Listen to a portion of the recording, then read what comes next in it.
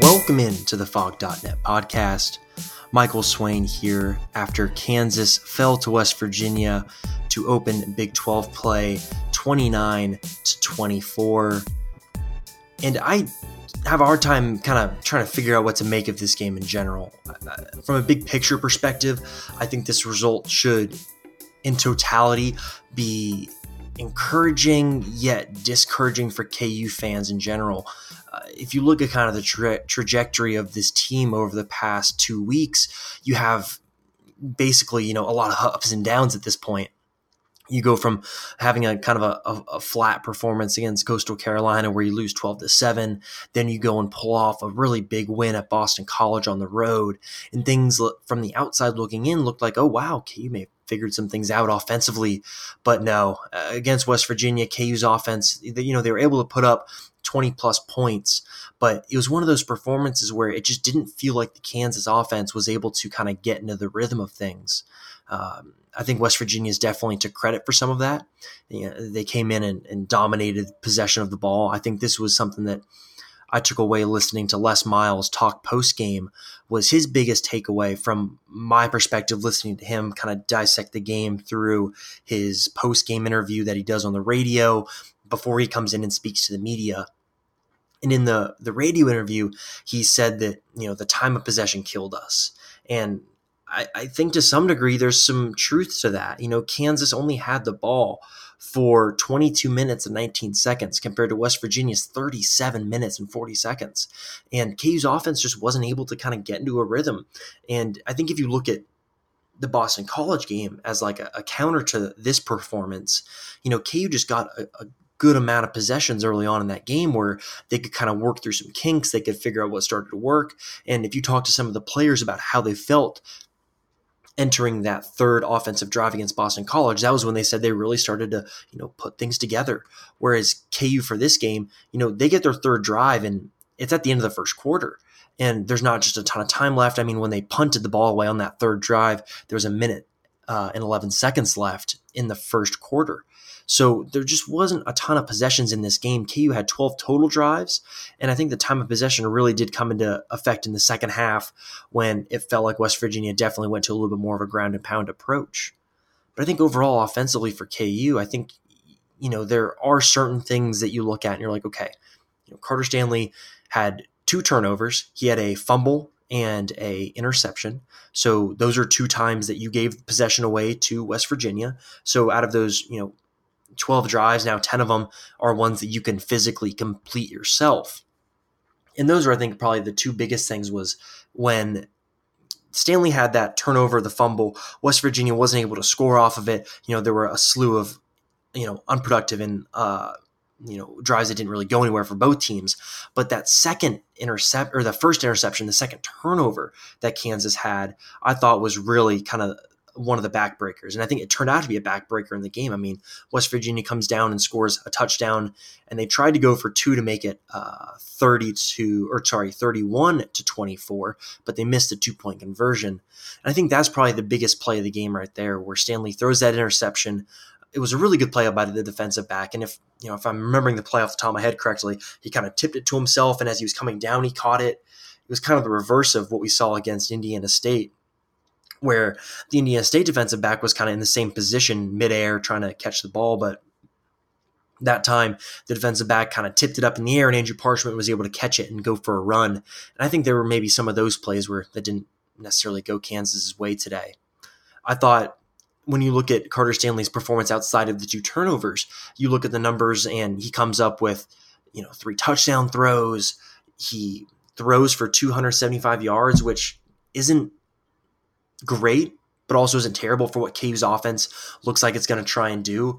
And I also have a hard time trying to figure out what KU's offense is trying to do, because a part of me feels like it is a ground and pound. Les Miles wants to run the ball. But today you even saw a little bit, some of the spread formations that you saw against Boston College. So I think KU really is looking like they're going to try and spread teams out and try and attack them on the run, but also while mixing in some of those power plays. You saw some of those power tosses from the offense today, where Carter Stanley basically turns around, tosses it to the running back behind him, and then seals off a block. So, offensively for KU, Stanley getting 275 yards through the air, may not be a lot in total, but I think through the course of the offense, it's probably what you're about to see. I don't think you're going to see very many times where Stanley's going to throw for 300 plus yards in a game. But I think this is one of those performances where for Carter Stanley, you say, okay, this was good, but how far can it get to you? And I don't know. Going forward, I'm really interested to see how Carter Stanley looks on the first Big 12 road test of the year against TCU, a TCU team that fell to SMU today. So they look like they're going to be, rearing to go for their first Big 12 game of the season, I believe. So I'm really interested to see how Stanley looks next week. I'm not one to all of a sudden call into question, Carter Stanley's position as a starting quarterback, especially after the performance that he and the KU football offense put on last week. But still, just the offensive performance today left a weird taste in my mouth where it feels like KU should have done better offensively. But then you look at the numbers and it's like, I really don't know, where they could have done better. Offensively, I mean, they outgained West Virginia. They had 417 yards. They averaged 7.4 yards per play. West Virginia had 394 yards and they averaged 4.6 yards a play. This is one of those games where I think this is a game that if you could ask Les Miles, this would be a game that he would be very okay with, where his team controls the clock, they control the amount of possessions, and they control the game for the most part. There really wasn't a time where you felt like KU was with the momentum looking to go and blow the game wide open and take the lead. It really felt like West Virginia would take a step forward, and then they'd take another step forward, and then KU would take a step forward. It felt like KU was kind of the entire game was maybe a step behind West Virginia. But then you look at the numbers again, and it doesn't show that. It shows that KU was probably the better team. It just looks like those 2 turnovers were definitely big points for KU. I think on the defensive side of the ball, I think KU definitely is going to, going forward, the injury to Drew Prox is really important.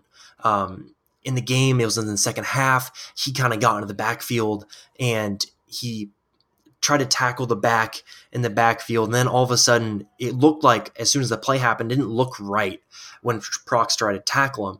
We've seen Prox tackle so far this season. I mean, he's been the MVP of the Kansas defense. No ifs and or buts. I think he's gotten double-digit tackles all 3 games this season. He's been awesome. And even if he hasn't gotten double-digit tackles every game this season, he's still been really good in the run stopping, even in coverage. I think he's been better than I anticipated him being this season. But if he is out for a substantial amount of time, that's a big deal for KU. And Prox came off, he was holding the left arm. And if you watch Prox and when he plays, he's a guy that is a physical tackler.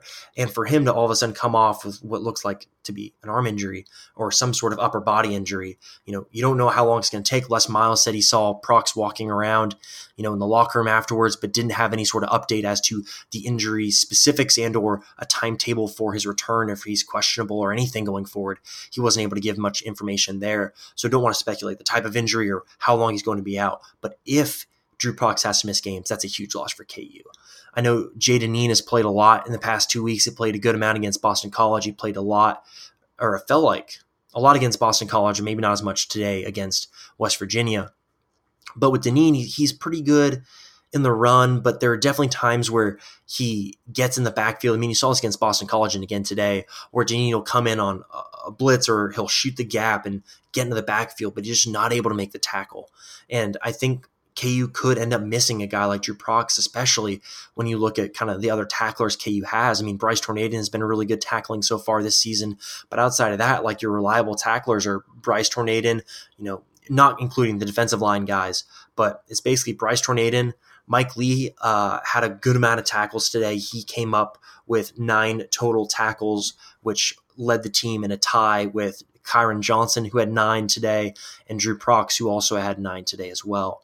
So I think going forward, there are definitely going to be some question marks around the linebacker core that was already pretty thin.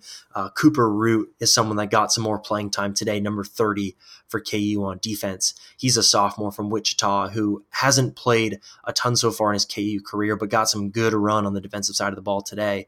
So going forward, I think the linebacker core going to be really interested to see how they look next week with or without Drew Prox. In the secondary, I thought Mike Lee looked a lot better today than he has in the past. Came up with 7 solo tackles. I mean, man, Mike Lee hits so hard. I would not want to get hit by Mike Lee whatsoever. Just watching him hit some of the West Virginia guys today. I think there was one play in particular on like a 3rd down where he absolutely just obliterated the guy. And the offensive player looked like he had momentum going at Lee, but as soon as Lee hit him, like he stopped and just went backwards. And just Mike Lee is so good at hitting. I think for him, the questions kind of come in coverage, and he hasn't missed a ton of tackles. It doesn't feel like he's missed a ton of tackles this year. It's just kind of shoring up maybe some of those back end on the coverages. He's taken some gambles this year that maybe you wouldn't want a safety taking.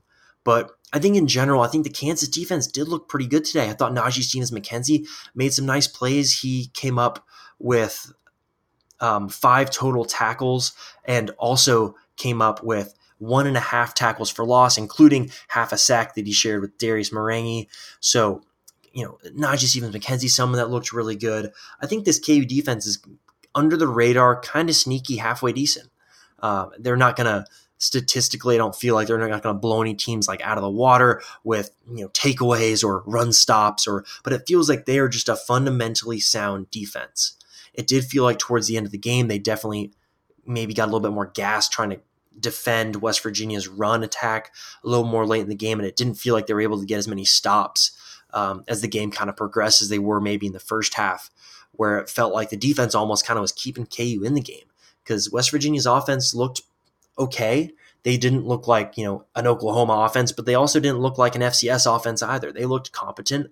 They got some really good gains on like the kind of Statue of Liberty play that they ran. It's not Statue of Liberty, but like the quarterback would be facing one way and he'd use like his non-throwing hand to hand the ball off. I thought they did some really weird things on offense that I maybe wasn't anticipating, but I'm also not super adept with what Neil Brown does offensively or what kind of he schematically looks for. So I think going forward for KU, there are a few positives. I would not say this is a moral victory. This is something that Carter Stanley said after the game. Because also, if you missed it, I wrote my post-game story was on kind of the way that the fans after the game, I thought this was so interesting, especially you look at kind of the past 2-3 years, especially that I've been on the beat at least, where you can kind of, you're in the press box, you can watch things as they happen.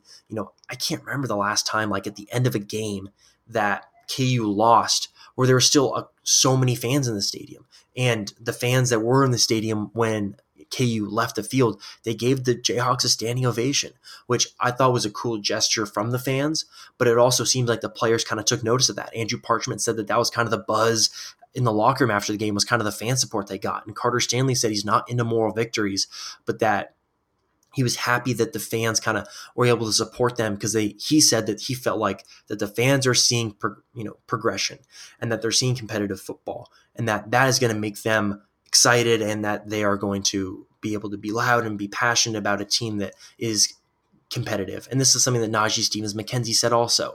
And he gave me a really great quote after the game, talking about how he has talked to people that are from Kansas and how they're just so happy that this is a step up in product. Definitely just go check out the story. Some really good quotes from some of the players talking about kind of that aspect of it. But big picture, it didn't feel like the players were too down on themselves. This didn't feel like after the Coastal Carolina game where Carter Stanley's emotional, the other guys feel kind of a dejected mood. There wasn't positivity by any means, but I think there were still some inklings of hope of, hey, you want to what? You look at last week, we got a really big win at Boston College. We've shown we can beat FBS teams and we can beat them on the road.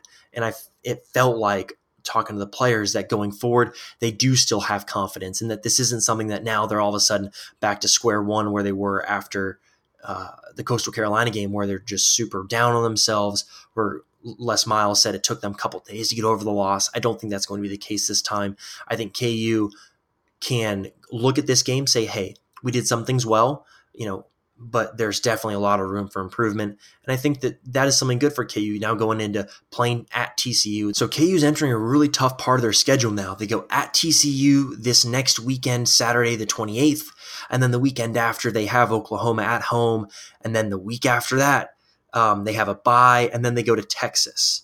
So it's just getting into a real tough part of the schedule now where Kansas is going to have to come up with not come up with wins, but come up with hopefully maybe one big performance out of the next month where you can kind of say, hey, at least we were competitive at TCU. At least we were maybe a little bit competitive at Texas. Maybe we held it together for a couple quarters against Oklahoma.